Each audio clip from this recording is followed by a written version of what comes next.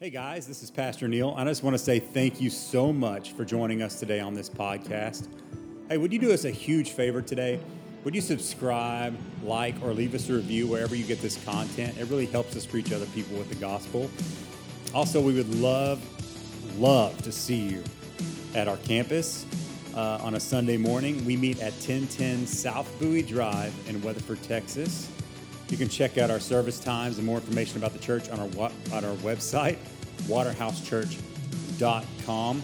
Check us out on Facebook or any other social media sites that you may have. We would love to see you. I pray that today you are renewed, restored, refreshed, and that your spirit comes alive. Now here is today's message. Good morning, church. Pastor, is that what I am? It's today, I guess. For the moment. So good to see you guys here this morning. I just wanted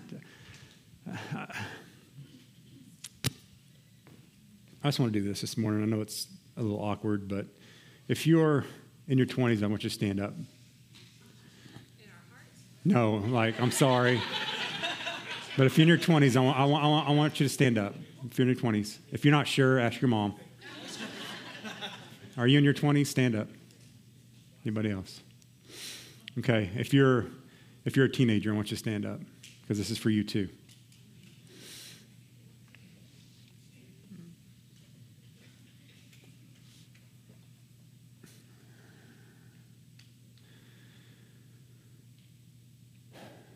The world has told you you don't matter. There's people that come against you. And they say that you're not going to make a difference. But I want you to know that the Lord has appointed you for this moment and this time. That this Gen Z generation is going to rise up and they're going to experience things that we never experienced. They're going to do things for the Lord that we never thought possible. God has placed you here for this moment and this reason and this purpose. I want you to look yourself in the mirror and I want you to tell yourself that you are chosen by God, that He has placed His Spirit in you, that you are powerful for His kingdom, that the enemy shudders when he sees you walking down the road, that God is going to do amazing things through you.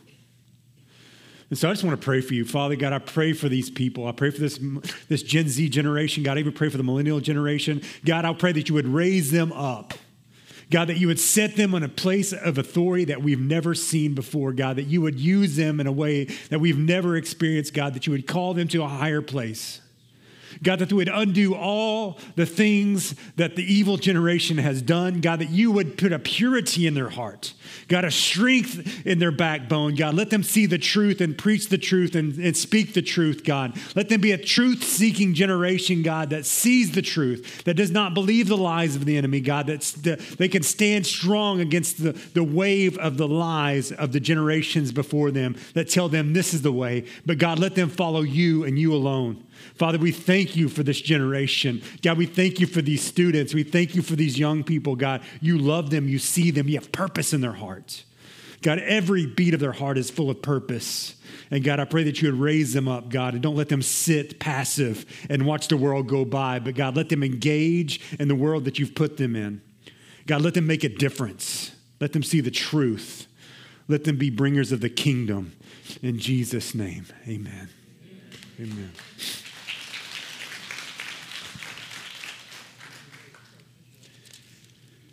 Whew, how do I go from there? All right.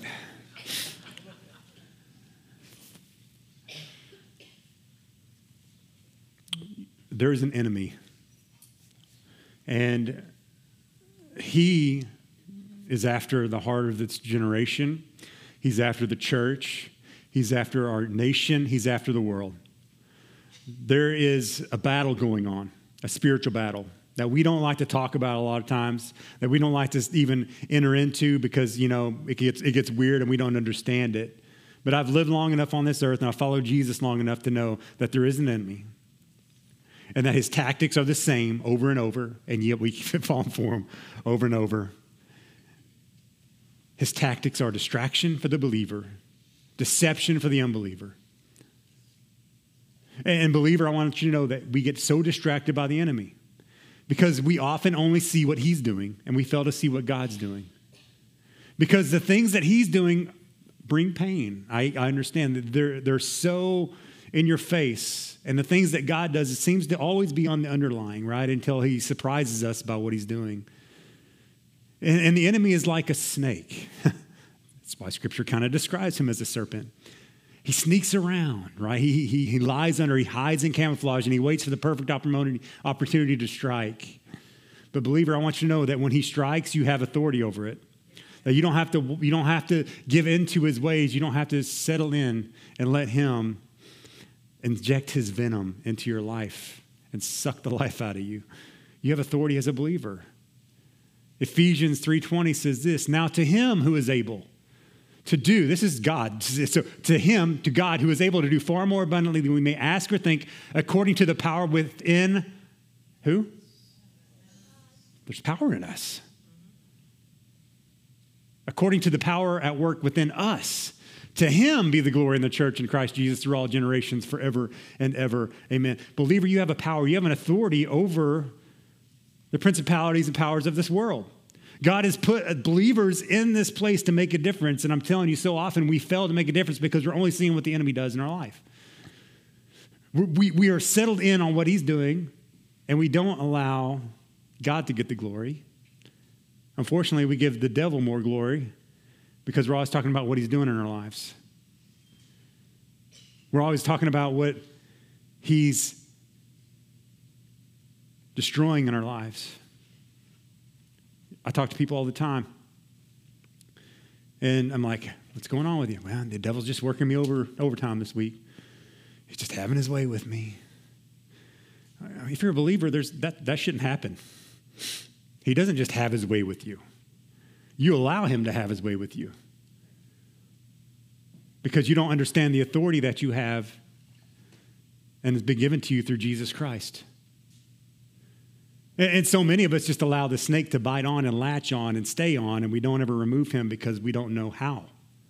And today I wanted to share with you how to undo the works of the enemy and to remove him from your life and from the things of your life. And so we're going to look at Acts 28, verse 1 through 6. We're also going to be in James chapter 4 today, so you can turn to those two passages of Scripture. And we're talking about undoing the works of the enemy because, like I said, he's a snake and he sneaks in and he's there and you don't realize he's there until it's too late. I remember one year, back when Justin was little, we drove home, we drove up in the parking lot. We live in town, so we don't think about snakes. And he gets out, and right next to him is this copperhead, just swirled up, being chilling, not paying, not bothering anybody. He steps out, like right next to it, and he walks out, and then he notices it. That could have bit him like that. I mean, it was close enough to strike, but it didn't. And I was terrified as a dad because I'm like, man, that thing could have bit my son, would have been in the hospital. I don't know what happened. It could have killed him. I don't know. And so I go into my garage and I find the closest thing I can find to kill this thing is a 9-iron. I can't play golf worth a darn, but I can kill a snake with a 9-iron. So I went out and beat that thing to death, picked it up, threw it in the trash can. I'm like, don't you ever come. I wanted to stake it in my yard like any other snakes. This is what's going to happen to you. I hate snakes. But that's how the enemy works. He just kind of sneaks around, he curls in. You don't even see him until you're so close to him that he bites. You don't even see what he's doing until sometimes after the fact that you've already been snake bitten and now you're dealing with the consequences. He's sneaky like that. But we don't have to give into it. We can see him for what he's doing. And we can see what the works that he's doing. So I want to read this passage to you. It talks about a snake bite, really, from Paul gets bit on this island in Malta. And we're going to look at this passage, and we're going to break it down, and we're going to see a little bit of how this kind of reflects the kingdom of God. Okay, so I know for some of the theologians, you're probably mad at me because I'm not exegeting this properly, but I want you to use this as an example, as a parable of how the kingdom of God works. And so Acts 28, 1 through 6. So once we were safe on the shore, remember last week we talked about Paul the shipwreck, and he swam now he's swimming to the island. They're all swimming to the island, all these people. And once we were safe on shore, so they're safe, they're good, right? And we learned that we were on the island of Malta. The people of the island were very kind to us. It was cold and rainy, so they built a fire on the shore to welcome us. As Paul gathered an armful of sticks and was laying them on the fire, a poisonous snake, driven out by the heat, bit him on the hand. And the people of the island saw it hanging from his hand and said to each other, "A murderer, no doubt. Though he escaped the sea, justice will not permit him to live." But Paul shook off the snake into the fire, and it was unharmed. And he was unharmed. And the people waited for him to swell up and suddenly die, drop dead. The spectators. But when they had waited a long time and saw that he wasn't harmed, they changed their minds and decided he was God. People. They love you one second, they hate you the next.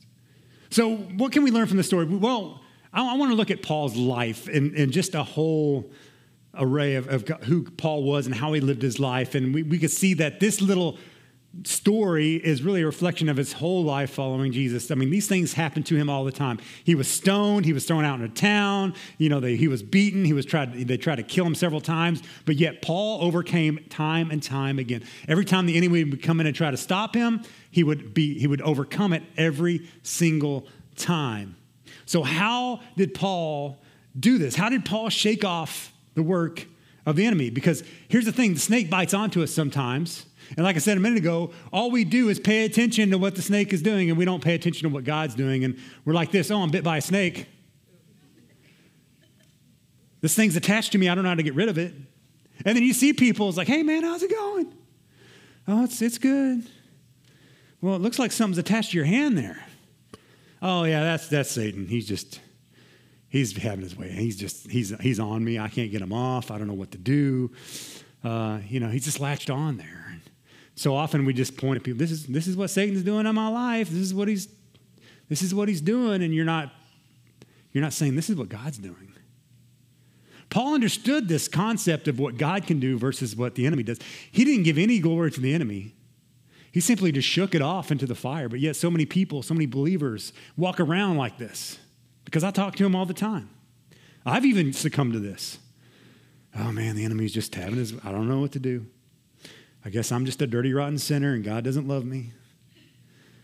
And that's why the enemy's just having his way. He's latched on. I can't get rid of him. But as a believer, you don't have to allow this to happen.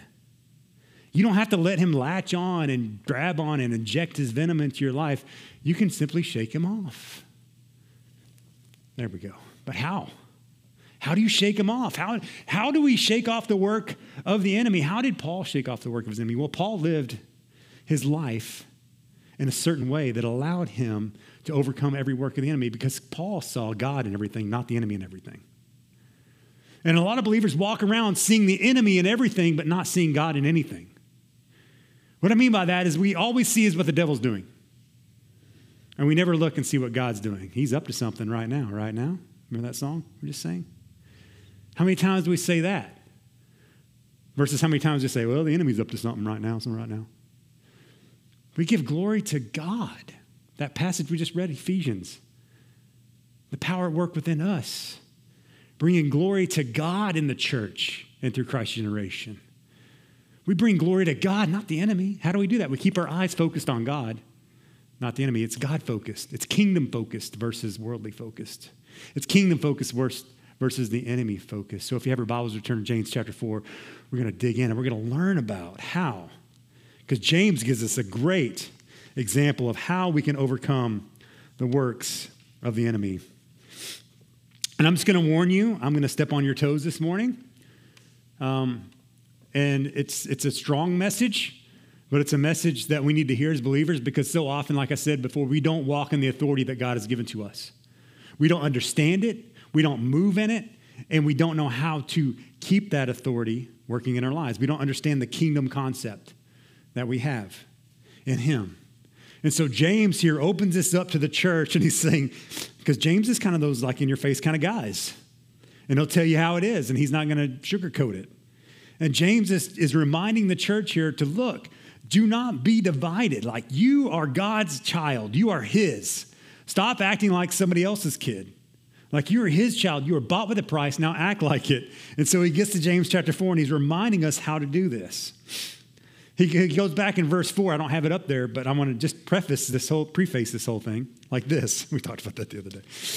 You adulterers, verse 4, don't you realize that friendship with the world makes you an enemy of God? I say it again. If you want to be a friend of the world, you make yourself an enemy of God. So he's saying, where are you at? Like, are you the world's? Are you God's? Are you yourself? I'm like, pick a side here. Do you think the scriptures have no meaning? They say that God is passionate that the spirit he has placed within us should be faithful to him. God's saying, are you faithful to me? Or are you faithful to something else? Like, where is your loyalty here? That's what he's saying. And he gives us grace generously, as the scriptures say. God opposes the proud, but gives grace to the humble. So humble yourselves before God. This is where we're at right here, verse 7. I'm going to break this down, and we're going to look at it. We're going to open this whole passage up, and we're going to see how we can undo the works of the enemy. Paul very clearly lays it here. He says, so humble yourselves before God. Resist the devil, and he will flee from you. Come close to God, and he will come close to you. Wash your hands, you sinners. Lovely James, such the encourager. Purify your hearts, for your loyalty is divided between God and the world.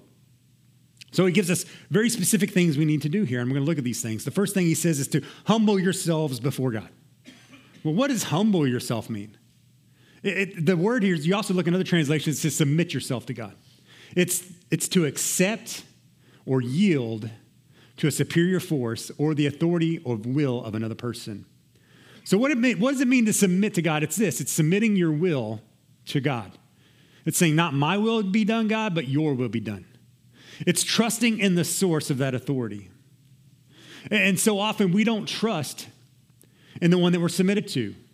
And we don't surrender to him in the way that we should because we don't think that his ways are best. I mean, we read scripture and we see, oh man, that sounds good, but that's just not. That's old school. And we don't follow his ways and we don't surrender to his ways, trusting that his ways are best. I want to tell you, God is way more wise than you. I found this out. It took me a while, but God knows a little bit more than I do. And do we trust him? Do we really trust him? It's trusting in the one that you're submitted to and surrender to his ways.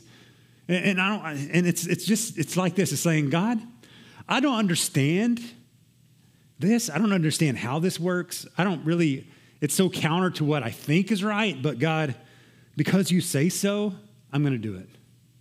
Because you say so, Lord, and I'm trampling the enemy under my feet. And because you say so, I'm going to submit myself to you. And I'm going to do what you want me to do, despite what I think, and despite what the world thinks, and despite what these people think. God, your ways are true. Your ways are right. Your ways are the ways of life. It's trusting in the source of the authority. If you're a soldier, you don't question what the general tells you to do. You just do it because that's your job, right? You follow orders because orders have been given. As a believer, it's the same thing. You follow the general. You follow the Lord. Is he Lord? Or is he a manager? Is he Lord of your life, or is he just a manager that, I listen to him, but I don't? He's Lord. If he's truly Lord, then you're going to trust him. And here's what I found when I trust God. The more I trust God, the more I trust God. the more I step out and say, okay, God, I don't understand this. I don't get it, but God, I'm going to do it. And then God comes through. And then I see that he comes through with that. The next time he asks me to do something very strange or weird or out of my comfort zone, I'm like, okay, God, I know you can do something with this. And so I step out in faith. And so submission to God actually builds more faith in our life. So the more I submit to the Lord, the more I'm able to submit, and the more God does through me because I'm able to step out in faith. Man, there's been so many times that I missed it because I didn't trust God. Like I felt God telling me to do something, and I'm like, I don't know, God, that's really... that's not comfortable. I don't want to go talk to that person. I don't know what to say. And he's like, go. And I don't want to. And I miss it. And not once, I'm telling you guys, not one time have I obeyed the Lord and God not done something miraculous through it? Not one time. Not one time. Because his ways are right. His ways are good, even though you don't know. The more I submit to him, the more I allow him to work in my life. The very first step into undoing the work of the enemy, into shaking off the works of the enemy is submission to the Lord. If you're not submitted to him and to his kingdom and his ways and his authority, if you're not coming up under God and saying, okay, God, you're higher than me, if you're not coming up under him, then how are you protected by him?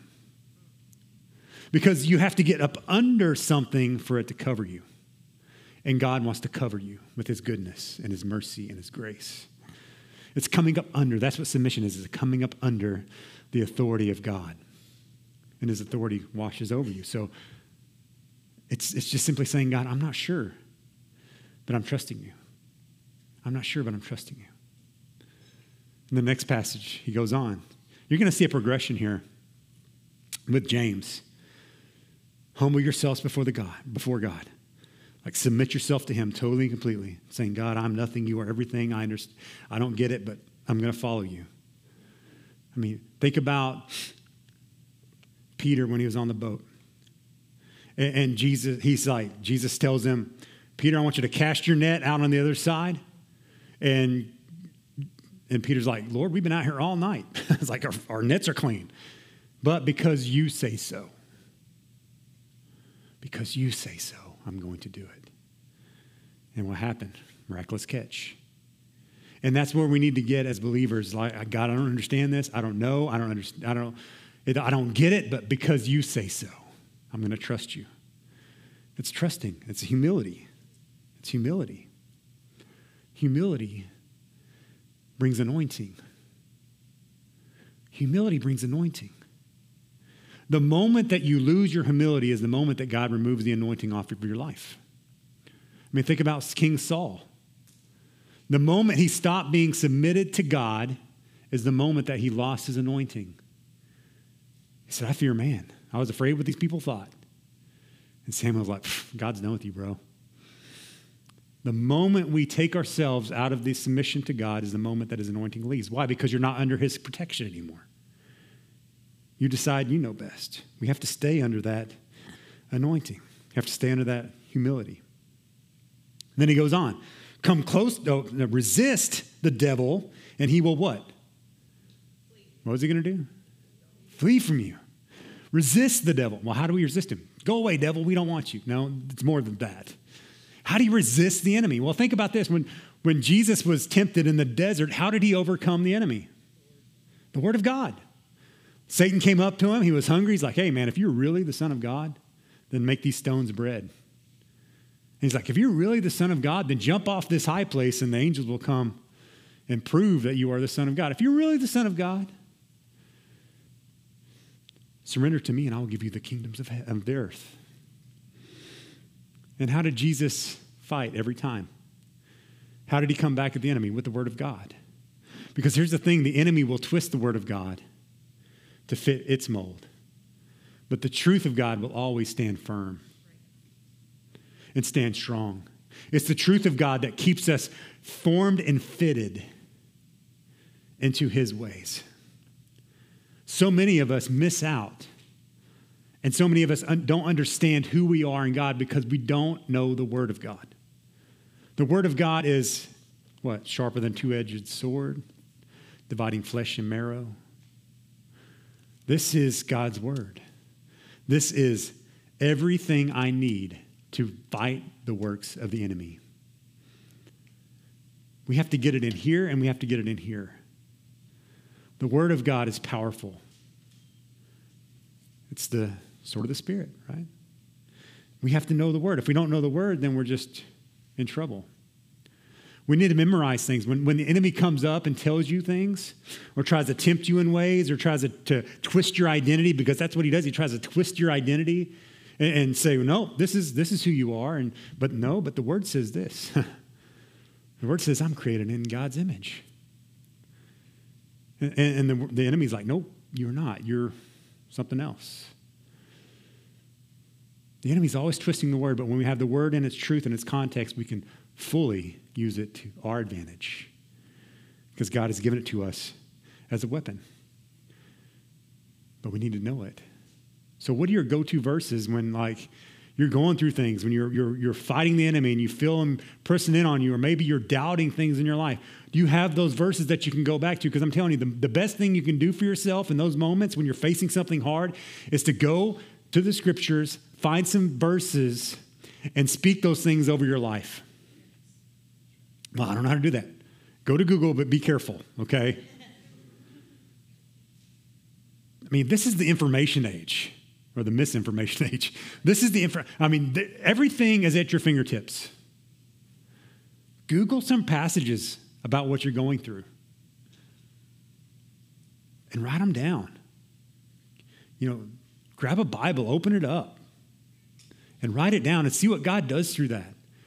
And here's one I want to share with you that really helps me, because there's times in my life where, man, I've been tempted and I'm struggling, and even, in my marriage and with my kids, with the call of God on my life, the things in my life, this passage right here has centered me in those times.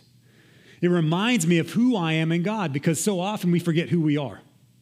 And when we forget who we are, God just, the enemy just has his way with us, because he's like, This passage centers me back into that. It's Galatians 2:20, and it says this. It goes, I have been crucified with Christ. I have been crucified with Christ. What does that mean? That means it's no longer I who live. Like when Christ was up, I see myself on the cross with Jesus. Like I'm dead. This old life is dead. And it's no longer I who live, but Christ who lives in me. Who's been resurrected? Christ. And now he lives inside of me. And because he lives inside of me, the life I now live in the flesh, that's right now here in this earth, this is the flesh. Like my living and breathing, everything that I do in my life, I live by faith in the Son of God. Faith in what? In the Son of God. So when I'm going through hard times in my life and I'm not understanding, I say, God, I'm going in faith. I'm trusting in you because I know, Lord, that you live in me. And I don't need those things because I'm dead to that. I think that's the best thing you can say to yourself when you're tempted by things like, I'm dead to that. I don't need that in my life. I'm dead to that. I'm alive in Christ Jesus. I'm dead in that. I'm dead to that. That doesn't bring any joy or fulfill anything in my life. I'm dead to that. I'm alive in Christ Jesus.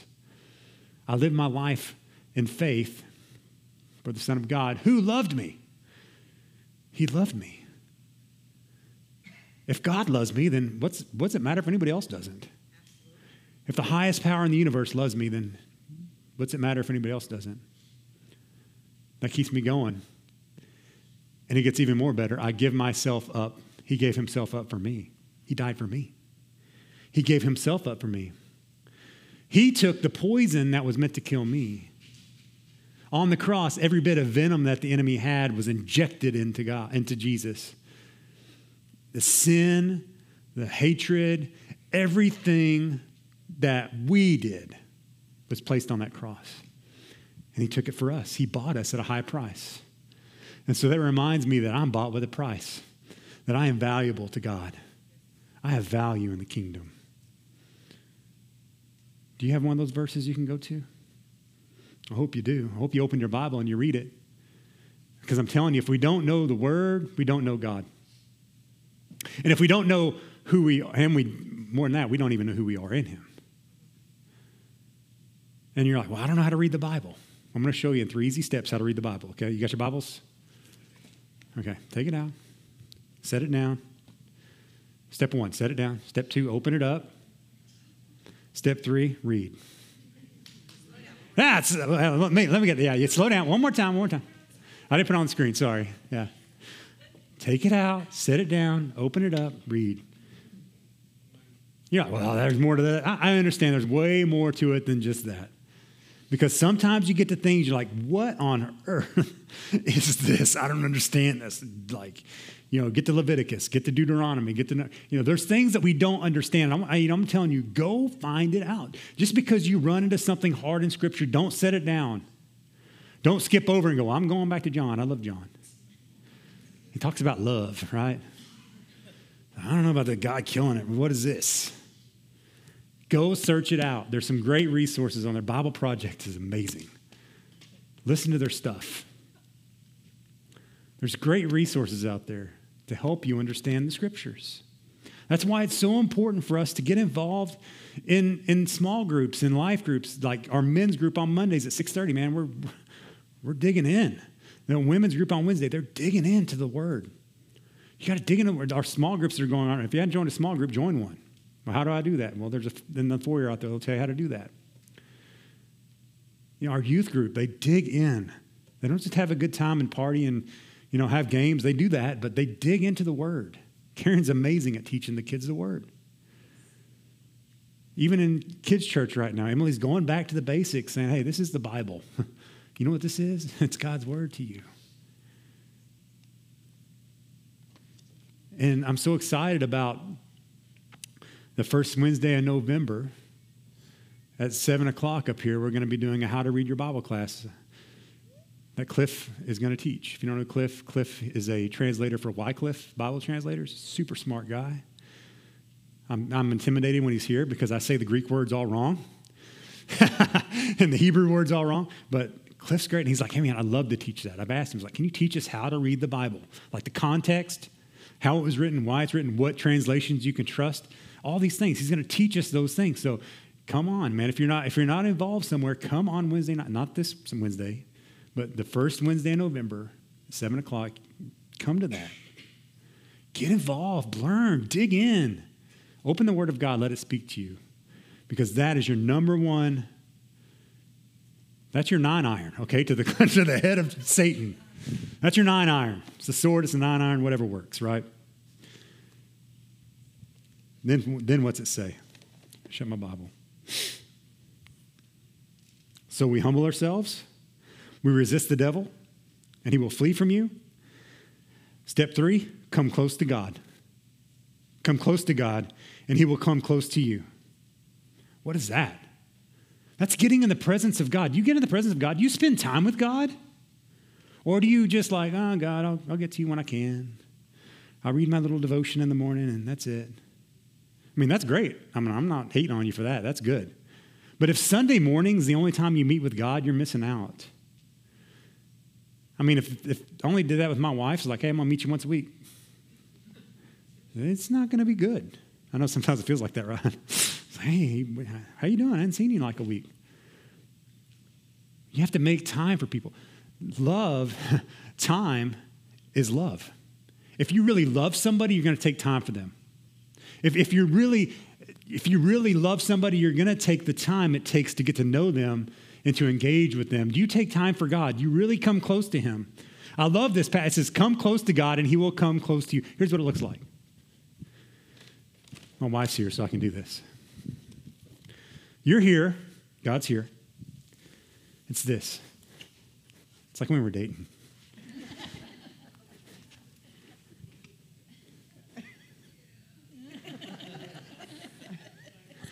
Hey, God, how are you? But he's going to come close. She's not. So she's like, I'm kind of awkward right now. But he's going to come close to you.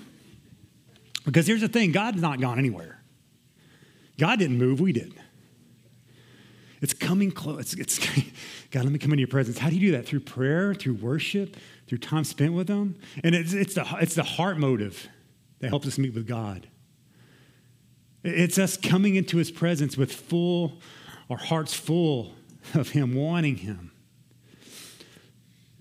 And here's what it's not. It's not opening our Bible, putting a coffee cup there, getting our phones out and like trying to take the perfect picture and then posting it on social media.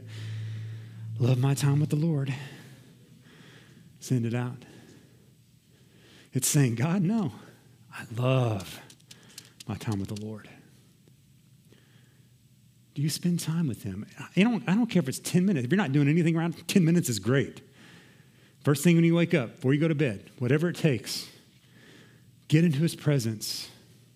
Learn to be in his presence. And the enemy cannot get his way with you because you'll become more God-focused in that moment. Because all your attention, all your affection, everything in your heart is centered towards God, and the enemy can do all he wants, but you're not going to pay attention to it. You're going to be like, Paul, get off me. Get in the presence of God. That's what matters the most. And he goes on. Last step. Wash your hands, sinners. Purify your hearts, for your loyalty is divided between God and the world. What's he saying there? What do you mean wash your hands? Like, do you really, I mean, this was used during the pandemic. You know, it's like, wash your hands, you sinners. No, what's this passage mean?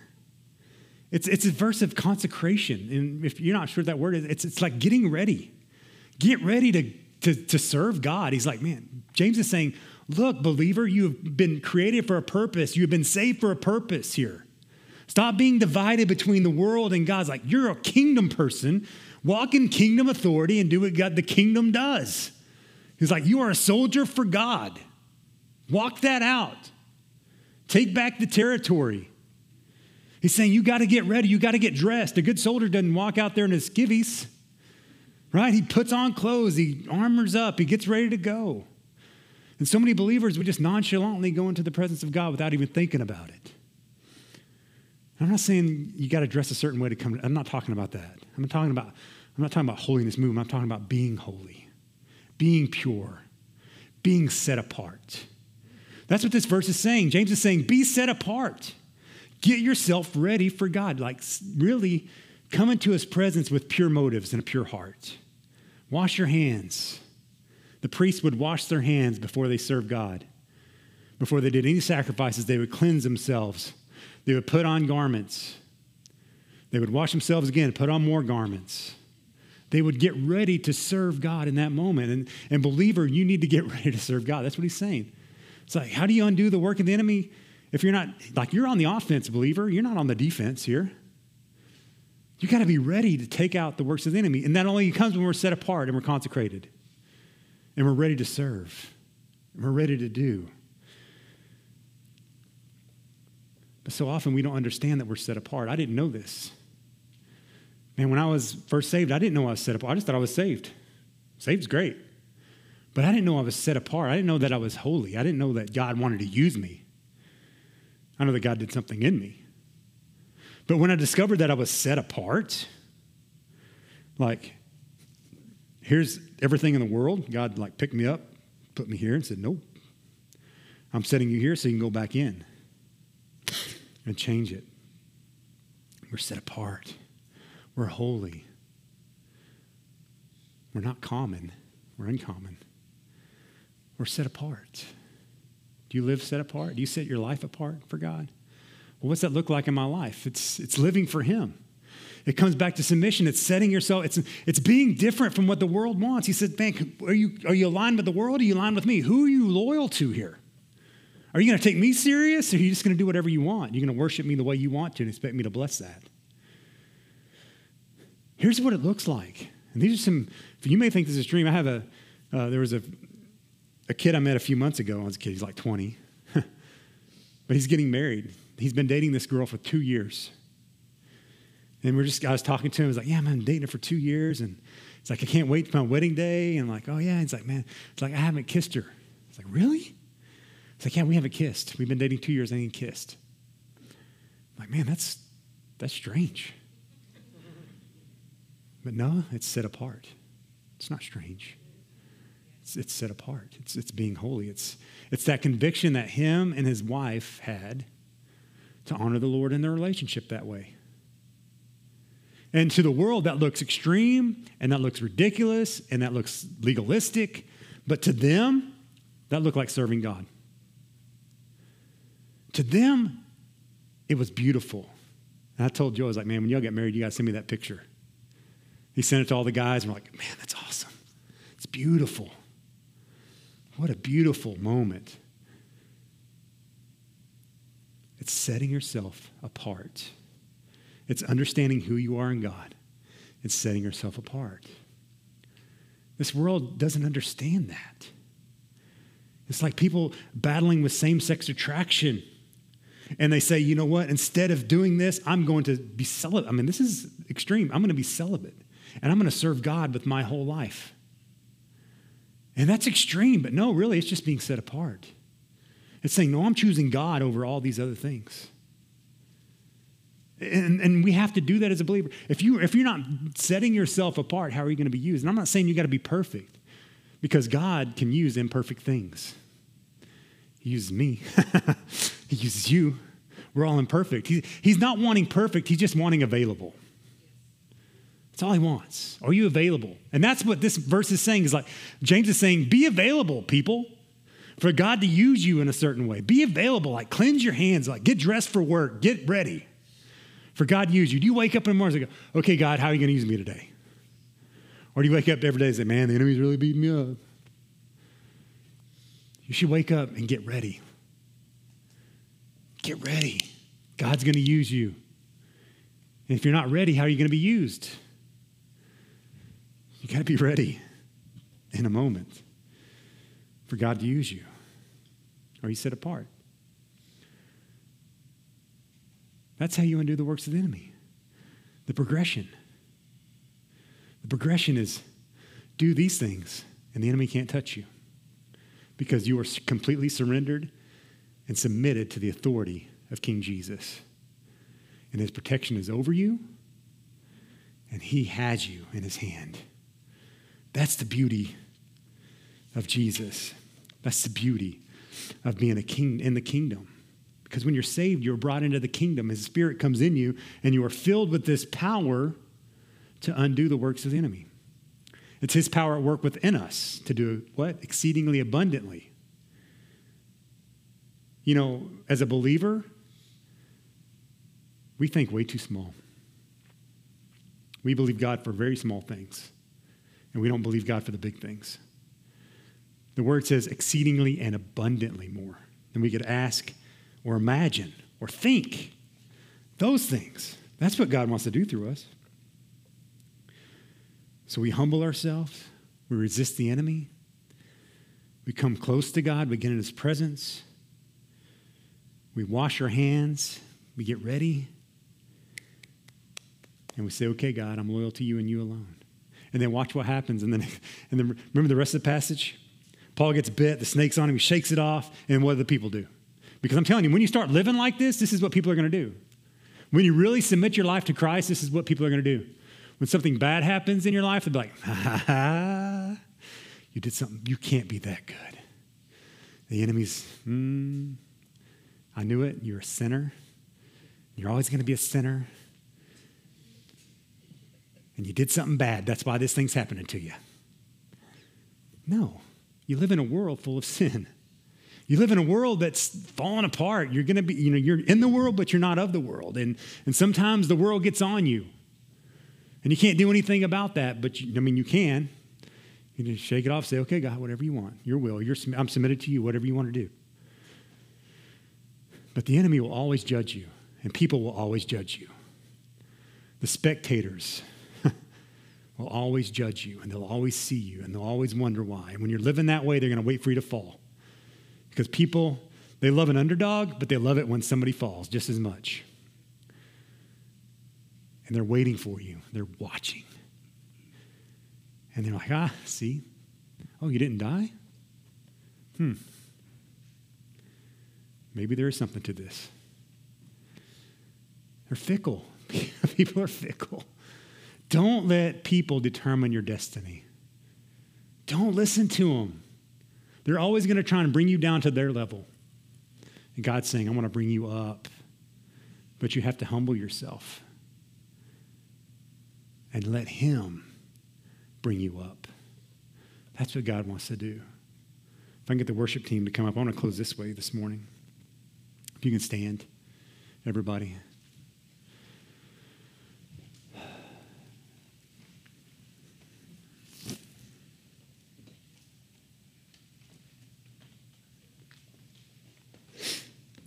Father, thank you for this message, God. I know it's a hard message, but it's good. Lord, I pray that we understand the authority that you've given to us to undo the work of the enemy. God, that we are above it. Lord, that your word says we'll even judge the angels. God, that you have called us to be a people submitted and completely under your authority. That you've given us the authority to trample on snakes and scorpions. God, that you've given us the authority to heal the sick, to cast out demons, God, and to proclaim the gospel. God, I pray that you would send us out in that way. God, that we would understand who we are in you, God, that we would live up to our name, Christian, that we would be Christ ones, a bunch of little Jesuses running around, God, spreading the kingdom of God. Lord, I pray that you would just bring us up into that place. God, we thank you for your Spirit. We thank you for who you are. God, I pray right now, God, that you would show us your mercy and your grace. And Lord, I thank you for your Son that you gave for us, that died for us, that gave his place for us, Lord, that he was up on the cross, even though I deserve to be up on the cross, that he died for me, that I may live. And the life I live now, Lord, I live in this flesh. Lord, I live for him. Lord, let us live for him. Keep us, God, safe in your keeping. Lord, I love you. I thank you. God, we love you in this moment. We thank you for this moment. God, you're so good.